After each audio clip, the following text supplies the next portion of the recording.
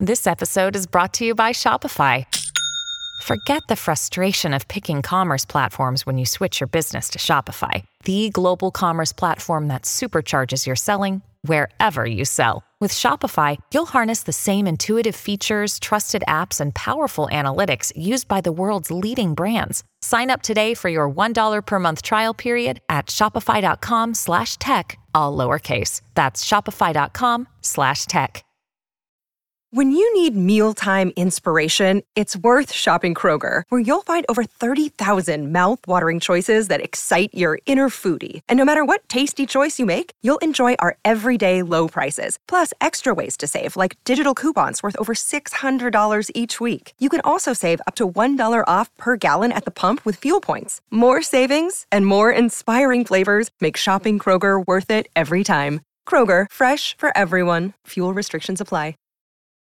Your brain needs support, and new Ollie Brainy Chews are a delightful way to take care of your cognitive health. Made with scientifically backed ingredients like Thai ginger, L-theanine, and caffeine, Brainy Chews support healthy brain function and help you find your focus, stay chill, or get energized. Be kind to your mind and get these nootropic chews at ollie.com. That's OLLY.com. These statements have not been evaluated by the Food and Drug Administration. This product is not intended to diagnose, treat, cure, or prevent any disease. Another day is here, and you're ready for it. What to wear? Check. Breakfast, lunch, and dinner? Check. Planning for what's next and how to save for it? That's where Bank of America can help. For your financial to-dos, Bank of America has experts ready to help get you closer to your goals. Get started at one of our local financial centers or 24/7 in our mobile banking app. Find a location near you at bankofamerica.com/talktous. What would you like the power to do? Mobile banking requires downloading the app and is only available for select devices. Message and data rates may apply. Bank of America N.A., member FDIC.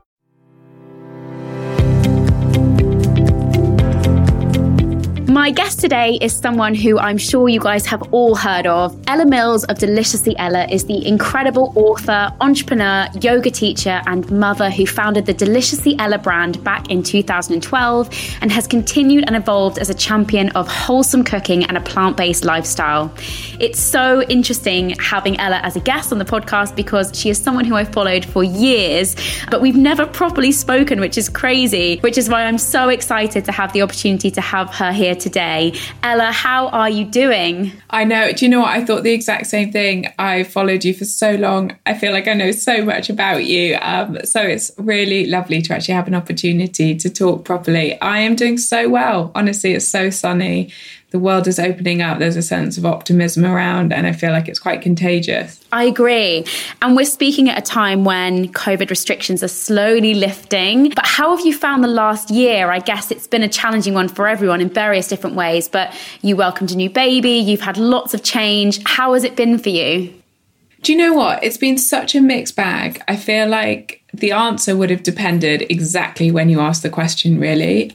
I guess the biggest thing is May, who's my second daughter, she was born in October. So she was born when restrictions were a little bit looser. And then about 2.5 weeks or so after she was born, we went back into lockdown, and we were kind of there for the first 6.5 months of her life. And Sky, who's my first daughter, she was born 14 months before that. So they're really close in age. And with her, I only had 4 weeks of actual maternity at home. And then I was back to work.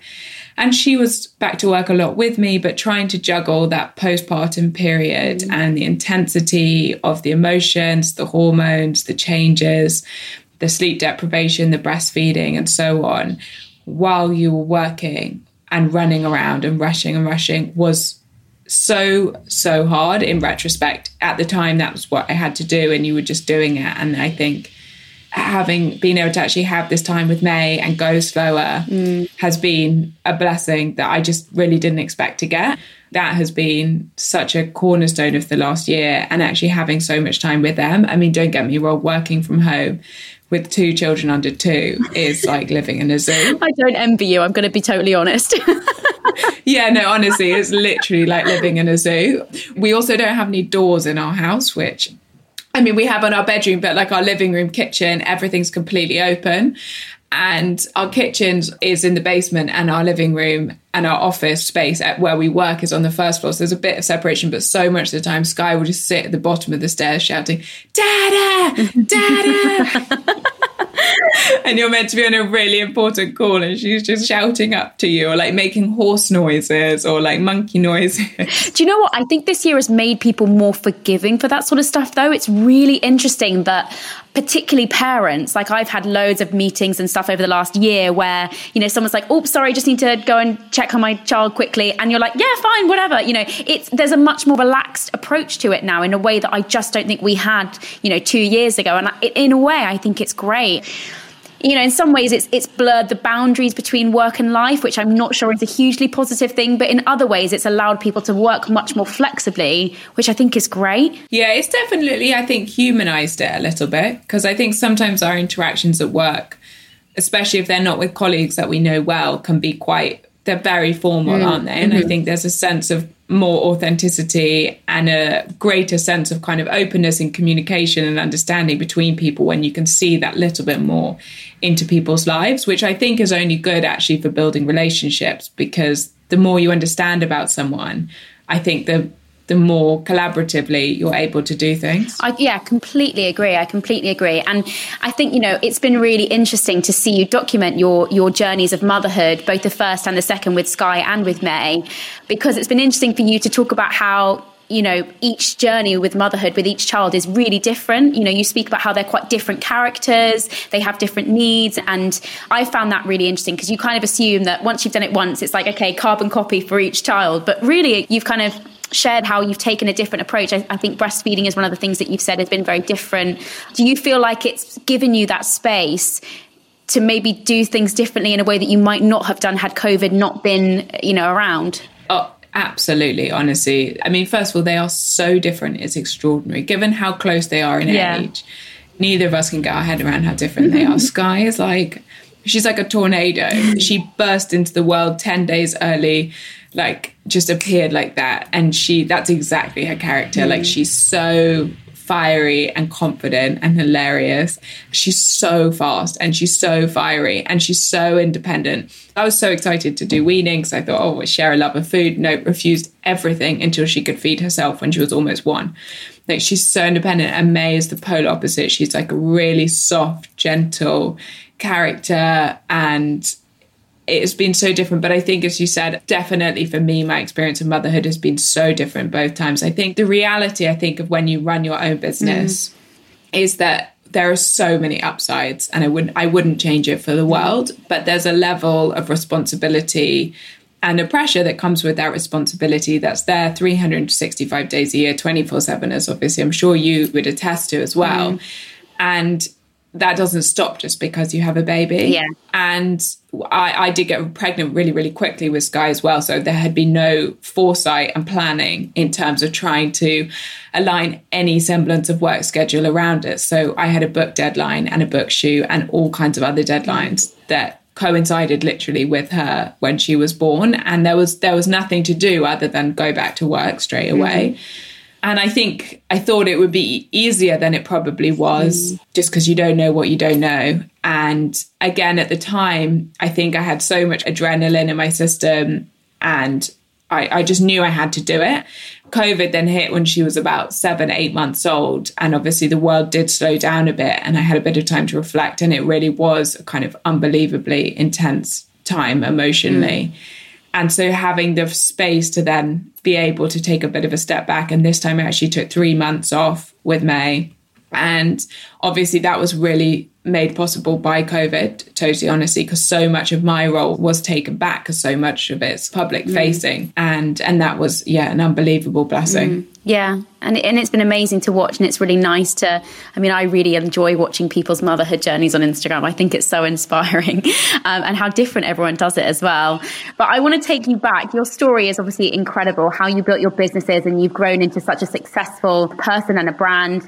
Can you take me back and talk about really how you began doing what you do, blogging, sharing your story online? What was the kind of first steps that you took into doing what you do now? Yeah, the ridiculous thing really is the whole thing's an accident to some extent. So kind of all the way back in 2011, I was a student. I was at uni in St Andrews in Scotland, totally normal student, having such a good time. And out of nowhere, the summer of my second year, I got really sick. And it completely wiped me out. I spent about 3 or 4 months in and out of hospital, seeing all kinds of different specialists. My stomach problems were the first kind of clear sign. I actually looked more pregnant then than I did when I was 7 months pregnant with Sky. That's how swollen I was. And I had chronic fatigue and I had chronic headaches. I couldn't control my heart rate, my blood pressure, so on and so forth. And I was 21 and I was on steroids and tried beta blockers, and I was on, I think, about 4, 5, 6 different medications a day at one point, and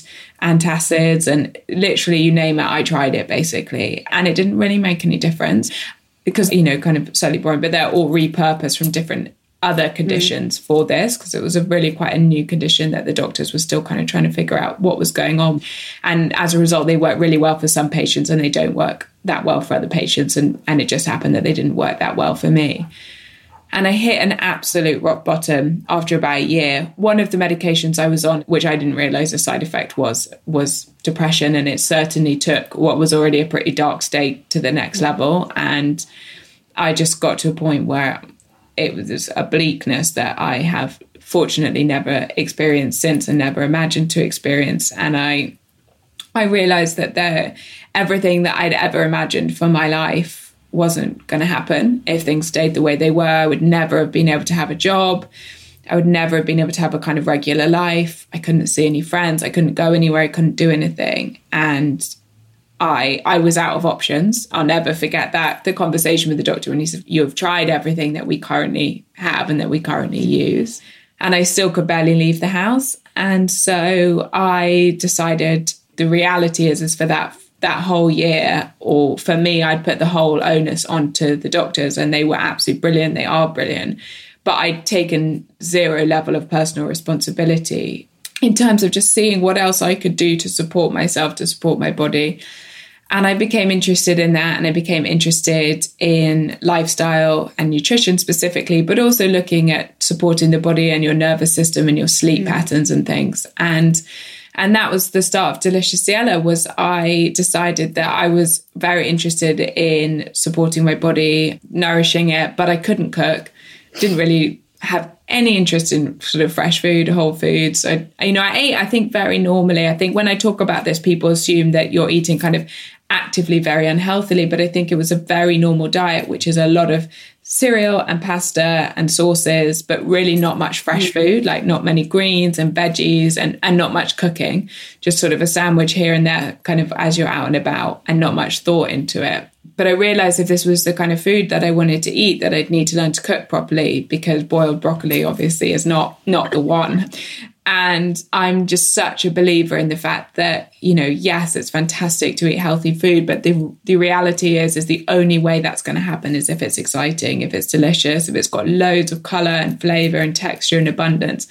And I know it's something that you're really passionate about, is looking after your body isn't about deprivation. It's not about diet. It should be a pleasure. Moving your body, eating well for your body should be something that makes you feel great on every level, emotionally, physically, mentally. It's a good thing, not a bad thing. And it's so important to treat it as such. And I realized that unless I learned to cook well and enjoy that was never going to be the case. And it was therefore never going to last, because nothing lasts, nothing becomes a part of your life unless you want to do it, and you have to love doing it. And so I decided I would start cooking, and that's where Deliciously Ella came from. And I started sharing recipes, and wasn't the only one looking for this. I mean, the mad thing is it's not even 10 years ago, and yet at that point, cooking kind of whole food, natural, plant-based food was very strange and very weird. And when I told people this is what I was doing, people looked at me like, "What will you eat?"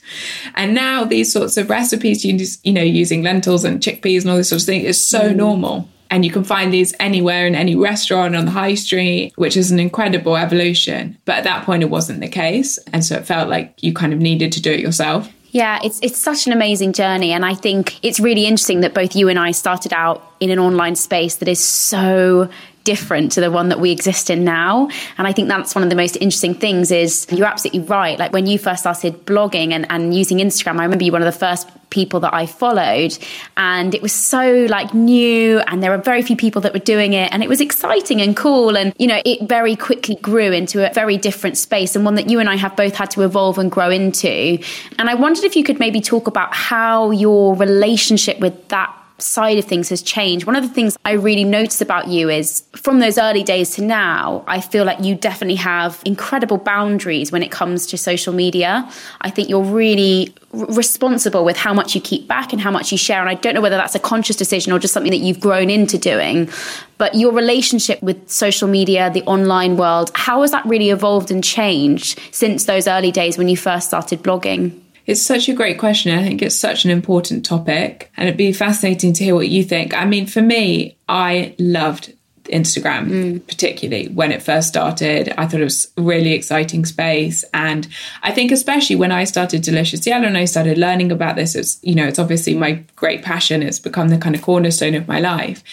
And to be able to connect with like-minded people, particularly when this was kind of quite weird and quite niche, and I didn't have friends and family who were interested in it, that was amazing. And something that I think made a huge difference, both personally and professionally. And it's felt as though over the last kind of 10 years or so, it's just become such a loaded space. I think that's the beauty for me of a podcast, is it takes it away from that. But I've found that social media, particularly Instagram, has just become very loaded. And as a result, I think there's sometimes just a bit of depth that's missing from it. A, it's obviously not a platform that lends itself to massive depth because it's so image-led.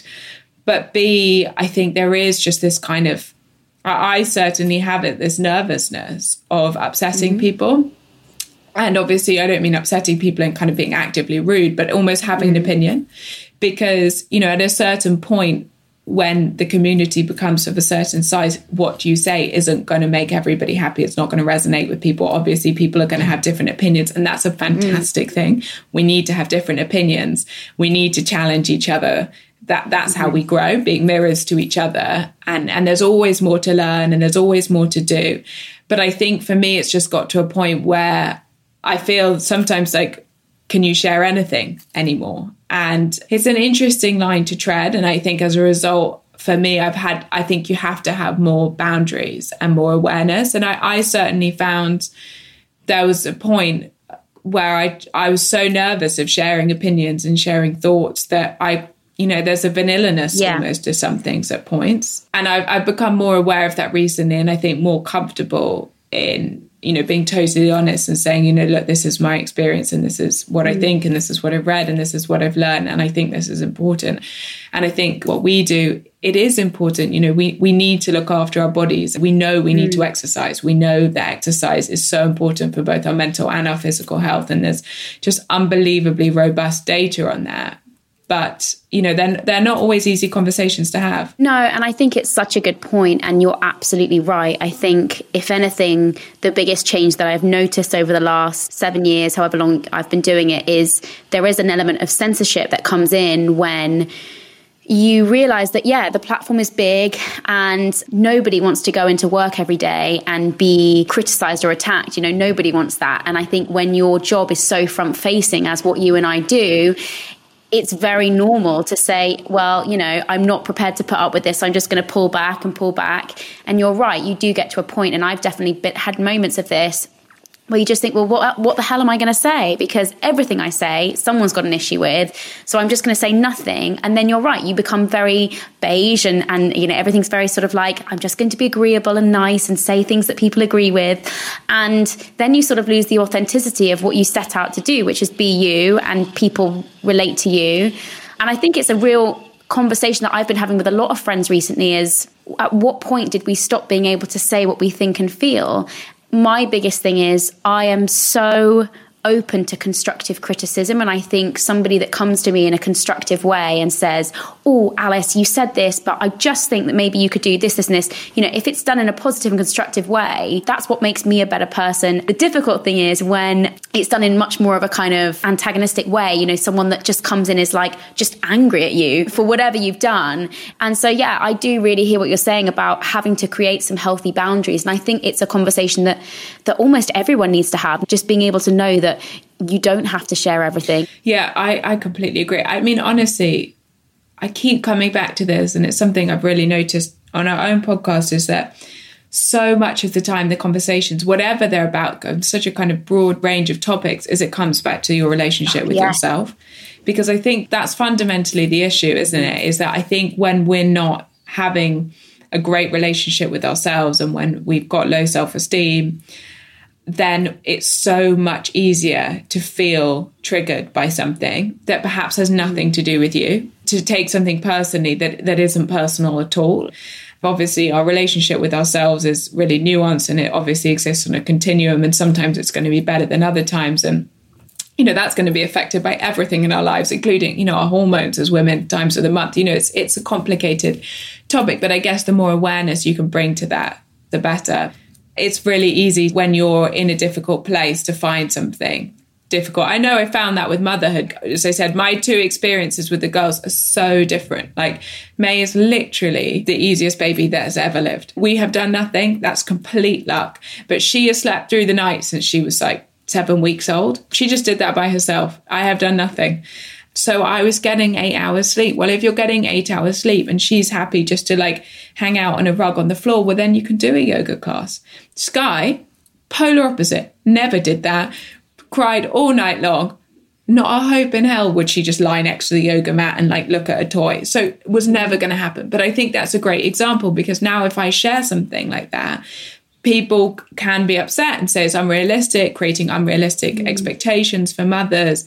But for me, it's not an unrealistic expectation because she sleeps through the night. So it's easy. I go to bed at 9. I get up an hour and a half before she wakes up. I can meditate. I can move. I feel really great. But I guess now it feels like it has to come with a kind of a PS. Yeah. This is what my baby doesn't. This is what my other baby did. And it just becomes, I guess that's the point, isn't it? Is that we need to pull ourselves back from the, we're all so different. Our lives are so different. Our circumstances are so different. Our experiences are so different. And I think the more we can internalize that, the more we can realize that it's okay, and we can let other people have their experiences, whatever that is. I was with a friend yesterday and we were talking about this, and I was talking about my approach as a coach. And I sort of said, it's hard for me sometimes, and this is a personal thing that I'm going to own, but I find it quite triggering. And this was me. So like I've gone through that, so I can look back and recognize that this was absolutely me. But I find it triggering seeing a lot of young coaches and personal trainers coming up and sort of being like, oh, it's easy, guys. All you have to do is X, Y, and Z, and you'll get there. Like, you just have to be consistent and whatever. And that's fine. And that's probably a message that I peddled about 5 years ago. But I sort of now I've, worked with clients and I have more experience under my belt. I can imagine that for like a 40-year-old woman who's got 3 kids, a busy job, and is really stressed with all sorts of life issues going on, to look at the 21-year-old coach and who's saying, guys, it's so easy, and no stress in the world, no full-time job, whatever. It's really hard because you're in completely different spaces. And I think it always comes back to this thing. You're so right. Your relationship with yourself dictates how you then respond and relate to others. And sometimes it is about looking internally, and me looking in and being like, what's the deeper meaning behind why I'm triggered by X, Y, or Z? What am I feeling? I think my next question is really around, in a world where your children are now going to grow up with social media. I remember at school, I think we had like Facebook and Bebo, but it wasn't as big as it is now. Have you got a mindset or a way that you want to approach social media with them and teach them about it, and I guess help them to develop a healthy relationship with it? We'll be back after this.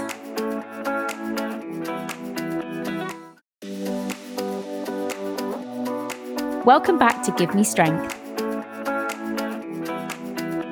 Yeah, I'm going to be absolutely fascinated to see how it develops, because I think I've just noticed anecdotally as well, so many friends having this conversation. And I think people really leaning towards platforms like podcasts, because you're able to tune back in to those interests and passions that you have, but you start to get the nuances, which I think really help. And I think often take away the things that trigger you, because you get the depth and you get the context, which I think that's the problem. I think with something that's so photo-led, is that you're so often missing context. But I think that's my biggest thing with the girls, is that I really, really want to focus on the inner work.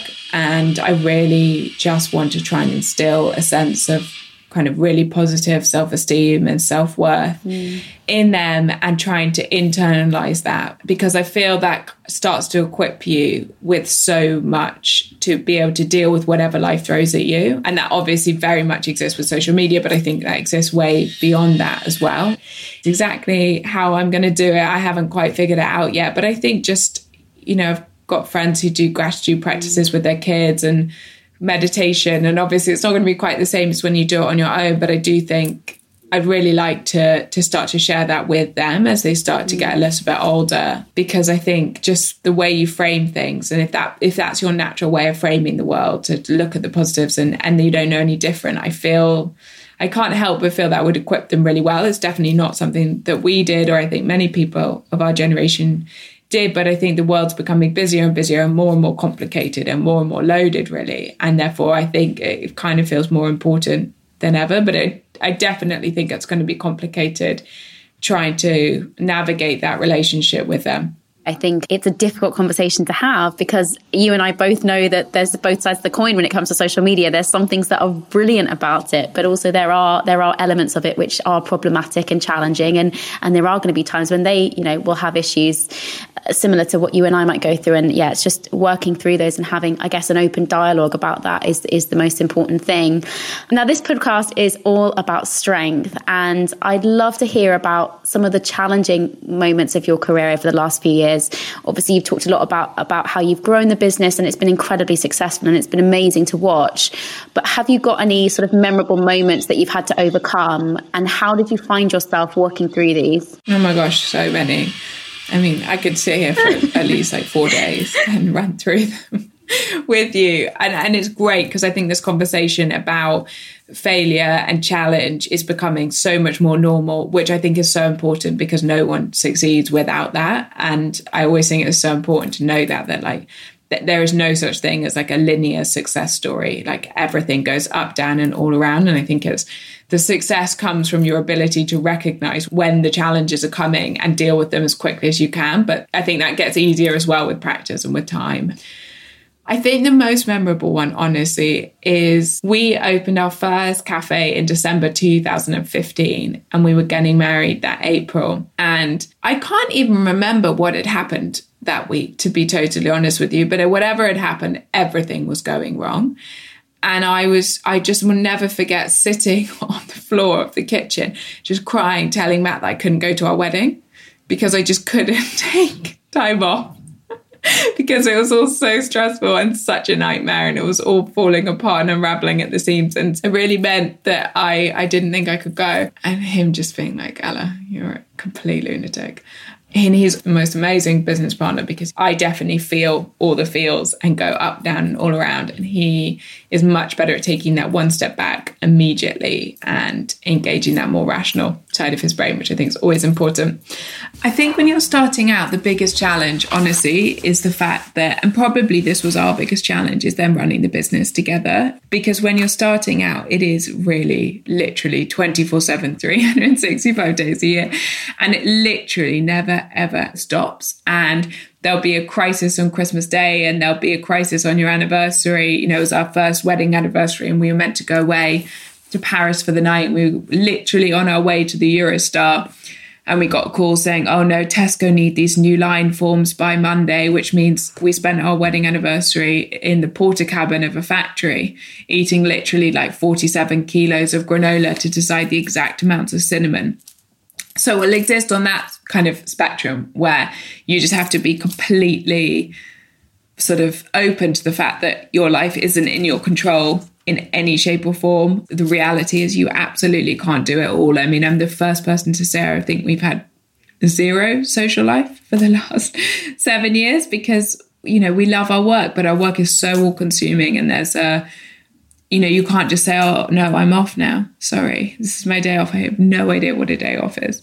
And that's great. It's all part of it. You can't have the ups without the downs. But I think that's probably the biggest experience. I think in terms of kind of clear things, we really overextended ourselves when we started. And we had such ambition and excitement for what we were doing and spreading the message. But we just originally, the plan for Delicious Yellow, when Matt and I started working together, was physical spaces, and we wanted to open loads and loads of cafes. As we started doing that, we started to get opportunities to bring our food products into retail.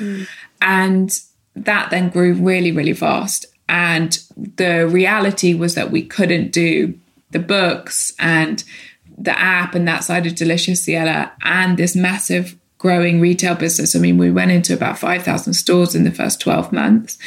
At one point, we had about 80 people in our team, and it was honestly, it was just too much, too fast. And we had to unwind some of that, and recognizing that and recognize that you've overextended yourself to a point that things could break is really, really difficult. And when we made that decision, we also then had the press then wrote all about how the business was failing and about how the business was literally going under. We were in Morrisons at that point, and I actually had a call from the CEO of Morrisons checking that we weren't about to stop listing our products in there because he thought we were going out of business. And I mean, it was also incredibly frustrating because at that point we were in about 7,000 stores with about 30 products. And yet everyone was like, oh, they're failing. And people took a lot of joy in that. And I know that from like one of my best friends. She said, you know, honestly, totally honestly, like some of my friends were like, oh my God, has Ella failed? It's just like, is it finished? Yeah. And it's just interesting.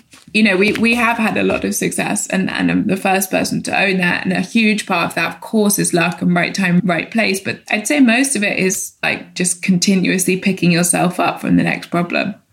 It's mind-blowing that people still exist in that mentality. And I know what you mean. They almost take, is it like Schadenfreude, where you take pleasure in other people's sort of like sadness or demise? And I think it blows my mind that you can't be happy for someone's success, and that you've always got to find fault with it or be happy when they sort of do something wrong. I think it's really odd. But I really respect what you're saying about that level of growth and expansion and almost not being quite ready for that.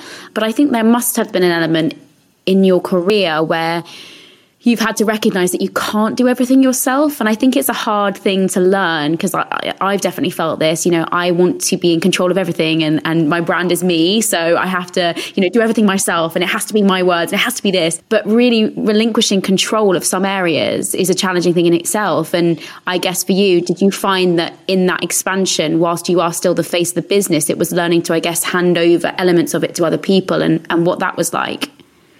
Definitely. And I think that came with a few interesting learnings from my part. When Matt and I first started working together, there was a really clear boundary, and there still is, between what the two of us do. That's why we started working together, which is that I have an absolute passion for what it is that we do and why we do it, you know, why we care about this, why it matters. And I absolutely love the content side of it and driving that forward and standing for what we stand for. I absolutely love that. And he loves financial models.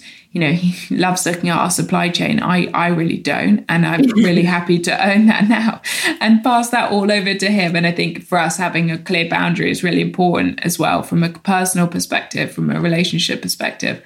But when we first started working together, he has always said, and he's so good at this, at saying, you know, own what you don't know. It's good to be the dumbest person in the room. That's how you learn, and that's how we'll succeed. And he was absolutely right. But for example, then when we wanted to start the product side of the business, you know, neither of us had any experience in manufacturing. And so we said, okay, well, we need to hire the best person for this role. And so we hired this fantastic guy, still a really good friend of ours, who was the head of innovation at Innocent. And he came and he worked with us, and he was so brilliant. But suddenly, you know, I was still so young at this point. I was about 24, 25. And you're sitting in the meeting with these people, someone who's so experienced, so well respected in the industry, knows so much, and you really know very little about this. And you're sitting there and you're kind of thinking, why am I even here? And I think that was a really interesting experience. And I remember one meeting, we then hired several other people, a commercial director. And again, you know, they all had a huge amount of experience in areas that you don't have experience in. And I remember sitting there and them talking about something, and they were talking about something called an FSDU. And I remember I had such a difficult, you know, I just sat there for an hour being so down on myself, literally being like, why are you here? What's the point? You know, you started it, but you can't do much for it now. And then, you know, all they were talking about was a freestanding display unit. It's basically just a cardboard box. It's just an industry term for like a patent cardboard box, basically. Yeah. Which it always just makes me laugh, because it just shows, you know, it's just about experience. And, you know, if you've not talked about them before, why would you know the acronym for it? But it was easy to be quite down on myself, and I think feel a bit unsure on kind of where my place was and how I could really support Delicious Ella in the best possible way. So I think that's been a big part of it. And obviously I know infinitely more now than I do then. But I think in realizing that over time, it's actually also realizing where your strengths lie and where you can really help the business and where actually you can't. Yeah. And I think for me, that was really realizing, like, you know, I'm very, very passionate about eating well and about looking after your body. And I feel like I communicate that well. And that's where my strengths are. And that's what I can do for us and for our community. And actually what Matt can do and all our colleagues can do is actually write commercial reports and look at margin structures and supply chains and manufacturing patterns. And I'm never going to be that good at that. And I think the more, again, I guess it comes back to that relationship with yourself, the more secure I felt in myself, the more I felt okay to let go and to say, you know what, take my ego out of it completely. This is not where I'm best placed. And actually, I can use my time so much more effectively. If I'm not part of the weekly finance meeting, I don't need to be part of the weekly finance meeting. I trust Matt with my life. And, you know, if they say we're okay, we're okay. And I'll leave the details to them and I'll actually spend that time. Perhaps that's learning. You know, I've gone back to school and now doing a degree in nutritional therapy to actually understand more about the food and about the impact of that on your body and being able to explain that more. But it's taken years to get to that point, to be able to take a step back from so many things and say, it's okay, you know what? I'm not the best placed person for this job. I think another thing that I find really interesting is when you are running a business who at its core is really focused around health, how can you prioritize your health and well-being when you are also so busy trying to set up a business, having 2 kids, studying? Like, you sound incredibly busy. And really, it would be interesting to know, because I'm sure there are so many people listening who have that busy lifestyle. They have kids, they have a busy job. How do you create those boundaries between, I guess, business and pleasure, but also just prioritize your health as well as working for an incredibly successful business? Yeah, I think, honestly, what I really realized is that, and I'm such a believer in this, is that being happy, feeling good is not easy. And it is easy for some people. And I hear that. It's not easy for me. I'm the first person to say that. Like, I think that it takes a lot of discipline, which actually it sounds kind of ironic because I don't think the word discipline and the word happy necessarily feel like they go together. But in my opinion, they go together. They're inextricably linked. I think you don't get what you want without putting in the work. And as I said, and I don't think it's easy, and it does take sacrifice to some extent. You can't have it all. And I think it's just about deciding what your priorities are.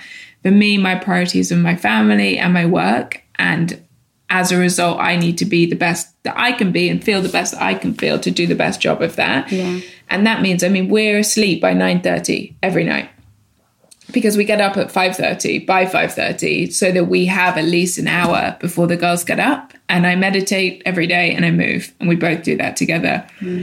And I would not be able to do as much as we do in any given day, certainly not do it well if I don't have that time. But that obviously means a sacrifice, because that obviously means you can't do everything else and you don't stay out late. You know, I don't drink. And that's just a personal choice, because I love my work. I love my family, and I want to be able to give them the best of me. And I'm not the best of me if I don't have any time for myself, or if I don't get just a bit of time to do what I love and what I need. And as I said, I feel like it's a really frustrating answer in some ways, because I wish I had a easier solution. But I guess that's been my experience, is that there's just no way to do it otherwise. And I think the biggest lesson from that, and what I'm hearing, is throughout your life, your priorities are always going to change. You know, mine right now is that I will always make time for exercise, and I'll make time to see my friends, and I'll make time for certain things that I see right now as being a priority. And it's a conversation that I have with my clients as well. But those priorities will change as you get older and different things come into your life and other things go. And it's okay to have to pull back on some stuff to excel at others, and that you can't give yourself to everything in your life. Like, there are some moments where you're going to have to make sacrifices, and it's about looking at your life and saying, what are the things that are really important to me? Those are the things that I'm going to give myself to, which means that, actually, in this and this area, I need to pull back a bit, because I can't be everything to everyone. And it's a lesson that I've really had to learn definitely over the last couple of years, is like, going back to what we said about you can't do everything and having to delegate, certain things to other people and learning not to be so in control of everything is I am very clear on what my priorities are now, and I will absolutely carve out time in my day to do that. And yeah, that means that I am exactly the same as you. I go to bed at 9:30 and I get up at 5:30, and that works for me. And going back to what we were saying at the start, that triggers some people. They're like, why do you need to get up so early? Like, why do you have to go to bed at 9:30? Like, how do you do it? And it's like, you know what? Like, this works for me. And I've pushed and pulled in certain areas to get me to a place where I prioritize my health at the same time as prioritizing my business. And there are going to be times in my life where I'm sure those priorities will change. But right now, it sounds like you are in a good place with those.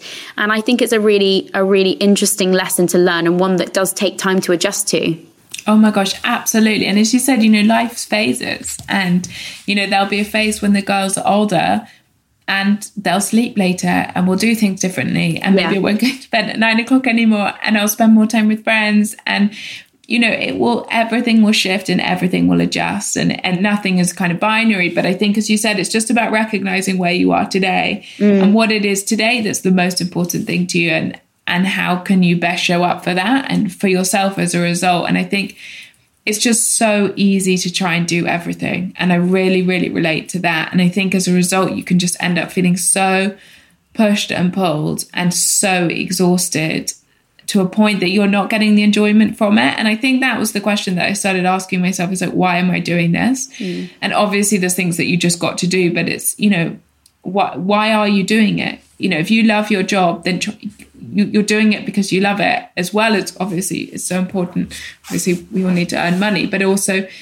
can you give more to it in order to get more from it? Because if you're going to spend 8-9 hours a day there, how do you get what you want from it? And I think for me, that's, again, just showing up, not being exhausted, not having 7 million other things on my mind at any given time. And I just can't do that without my 9 o'clock bedtime. Yeah. And I think that's okay. And I used to be so embarrassed about it. And as you said, because, it's maybe doing something different from other people, but that's okay. It's whatever you need to do. And that's so different for every single person listening. I completely agree. Moving forwards and looking to the future, Ella, what inspires you in your business now? How do you keep it constantly evolving? And can you maybe share some of the goals that you have for the Deliciously Ella brand for the future? Yeah, I mean, honestly, from day one, like, the inspiration has been our community, and knowing that you're able to make a tangible change to someone's life is kind of the most humbling thing in the world. The other day, I was out walking with the girls and I bumped into someone who was out with a little girl who must have been about the same age as Sky. She's nearly 2. And she was like, thank you so much for sharing about your meditation recently and the yoga classes on the app. I've been doing 5 minutes or 10 minutes every day before she gets up, and it's making the biggest difference. And it's such a small thing, but it was just, that literally means the world, and it keeps giving you a reason to do what you do. And every time I feel like maybe it's too much, you get a message like that saying, this is making a tangible difference to my life. And it's, what more could you ever ask for? And I think that for me is why we do it. I guess on a kind of more micro level and a more macro level, Deliciously Ella is a very kind of fun, I hope accessible, in terms of being open and pretty lighthearted on the surface. And for me, that's very important. That's the way we're going to get people to eat more greens, is by showing a delicious recipe for pasta with sauteed garlicky greens, for example. But I think when you look beyond it, we have 2 fundamental issues. If the world keeps growing as fast as it's growing, the estimation is that we'll have 10 billion people on the planet by 2050. We can't feed all those people a sustainable diet, both for health and for the planet. It's impossible without some seriously radical changes. And that has to happen. And that means, you look at the Eat Lancet report, that's the biggest study ever done on the correlation between how we create sustainable diet, both for human health and for planetary health. And it shows what we need is a fundamental shift towards a plant-based diet, if not a predominantly plant-based diet. And that's only going to happen if it feels accessible and delicious. And we have got a very serious health crisis on our hands, and it's incredibly complicated, and there's a lot of socioeconomic factors involved. And I don't mean to try and simplify it by saying let's just eat broccoli, by no means. But we do need to eat more broccoli, and we do need to sleep a bit more, and we do need to move a bit more. And how are we going to do that unless it's fun and unless it's interesting, unless it's vaguely accessible? And that's where my passion comes in, because I see no choice but for us to go in this direction. I mean, it's totally unsustainable to think we can keep killing 5 billion fish a minute. It's just not going to happen. And so something has to change. And I hope that we can be there. And it's not to shame people, it's not to make people feel guilty, but it's to make positive choices. And as I said, I feel like the only way to make positive choices is coming right back to what I said at the beginning, was for me to change my diet had to be something that I wanted to do. And to want to do it has to taste good and be easy and be a genuine joy to do, which is exactly obviously what you do with getting people moving. Like, it's got to be fun, it's got to be kind to your body, it's got to be applicable for you. And that's for me what keeps me going, is I think, you know, we need to shift in this direction. And if we're able to support that shift, that means the world. Yeah. What a powerful answer. I got goosebumps then. That was amazing. Ella, I'm going to wrap up with my final question to you. Obviously, like I said, this podcast really centers around strength. And I'd really like to ask you where your personal strength comes from. I know that you've had to go through some really challenging moments over the last couple of years. And I'd love to understand a little bit about where your inner strength comes from. Do you know what, honestly, it's probably not a bad answer, but it's honestly, it's from my husband. He had the most extraordinary upbringing. His mum, who passed away a few years ago now, was just the most unbelievable mother. And he just internalized every part of that. And he has this sense of ease and balance and inner strength like no one I've ever met. And I certainly did not used to have that. I certainly did not have such a good relationship with myself. And I had pretty low self-esteem in retrospect. And I just never, ever thought I could feel as happy as I do today. And that's honestly, you know, yes, there have been, you know, practices like meditation and like yoga have really allowed me to kind of channel that and have that daily check-in with myself. And they have been absolutely invaluable and have given me a huge amount of strength. But it's that initially it was the mirror he held up to myself and to the flaws that I really didn't like about myself and wanted to shift in the early part of our relationship. And the support he gave in shifting that is invaluable. And that just knowing that you have someone that you're so interconnected with. I mean, we literally spend 24/7 together, even pre-pandemic, running the business together and having the girls together. But he's just, shown this kind of light and this way of living that I didn't really know before, and has just totally transformed my life and given me the strength and confidence then to kind of go after what it is that I really want for my life. I don't think it's a bad answer to say someone else has changed your life, because I think it's normal. Like I completely the same. I think there are people that come into your life for various different reasons, and they bring something different to what you can do yourself. And I think, you know, that's life. And I think it's wonderful that he's had such a positive impact on you. Ella, I'm just so grateful for your time. You've been wonderful to chat to, and we finally got to have a proper chat. I know. It's been so nice. Yeah, it's been lovely. Well, thank you for having me. Thank you so much for listening. I really hope you enjoyed that episode. I have a little request for you all, if it's not too much to ask. It really, really helps if you rate, review, and subscribe to the podcast, as it means that others can find it and hopefully gain from it too. We have a new episode dropping every week, so stay tuned and thanks for listening.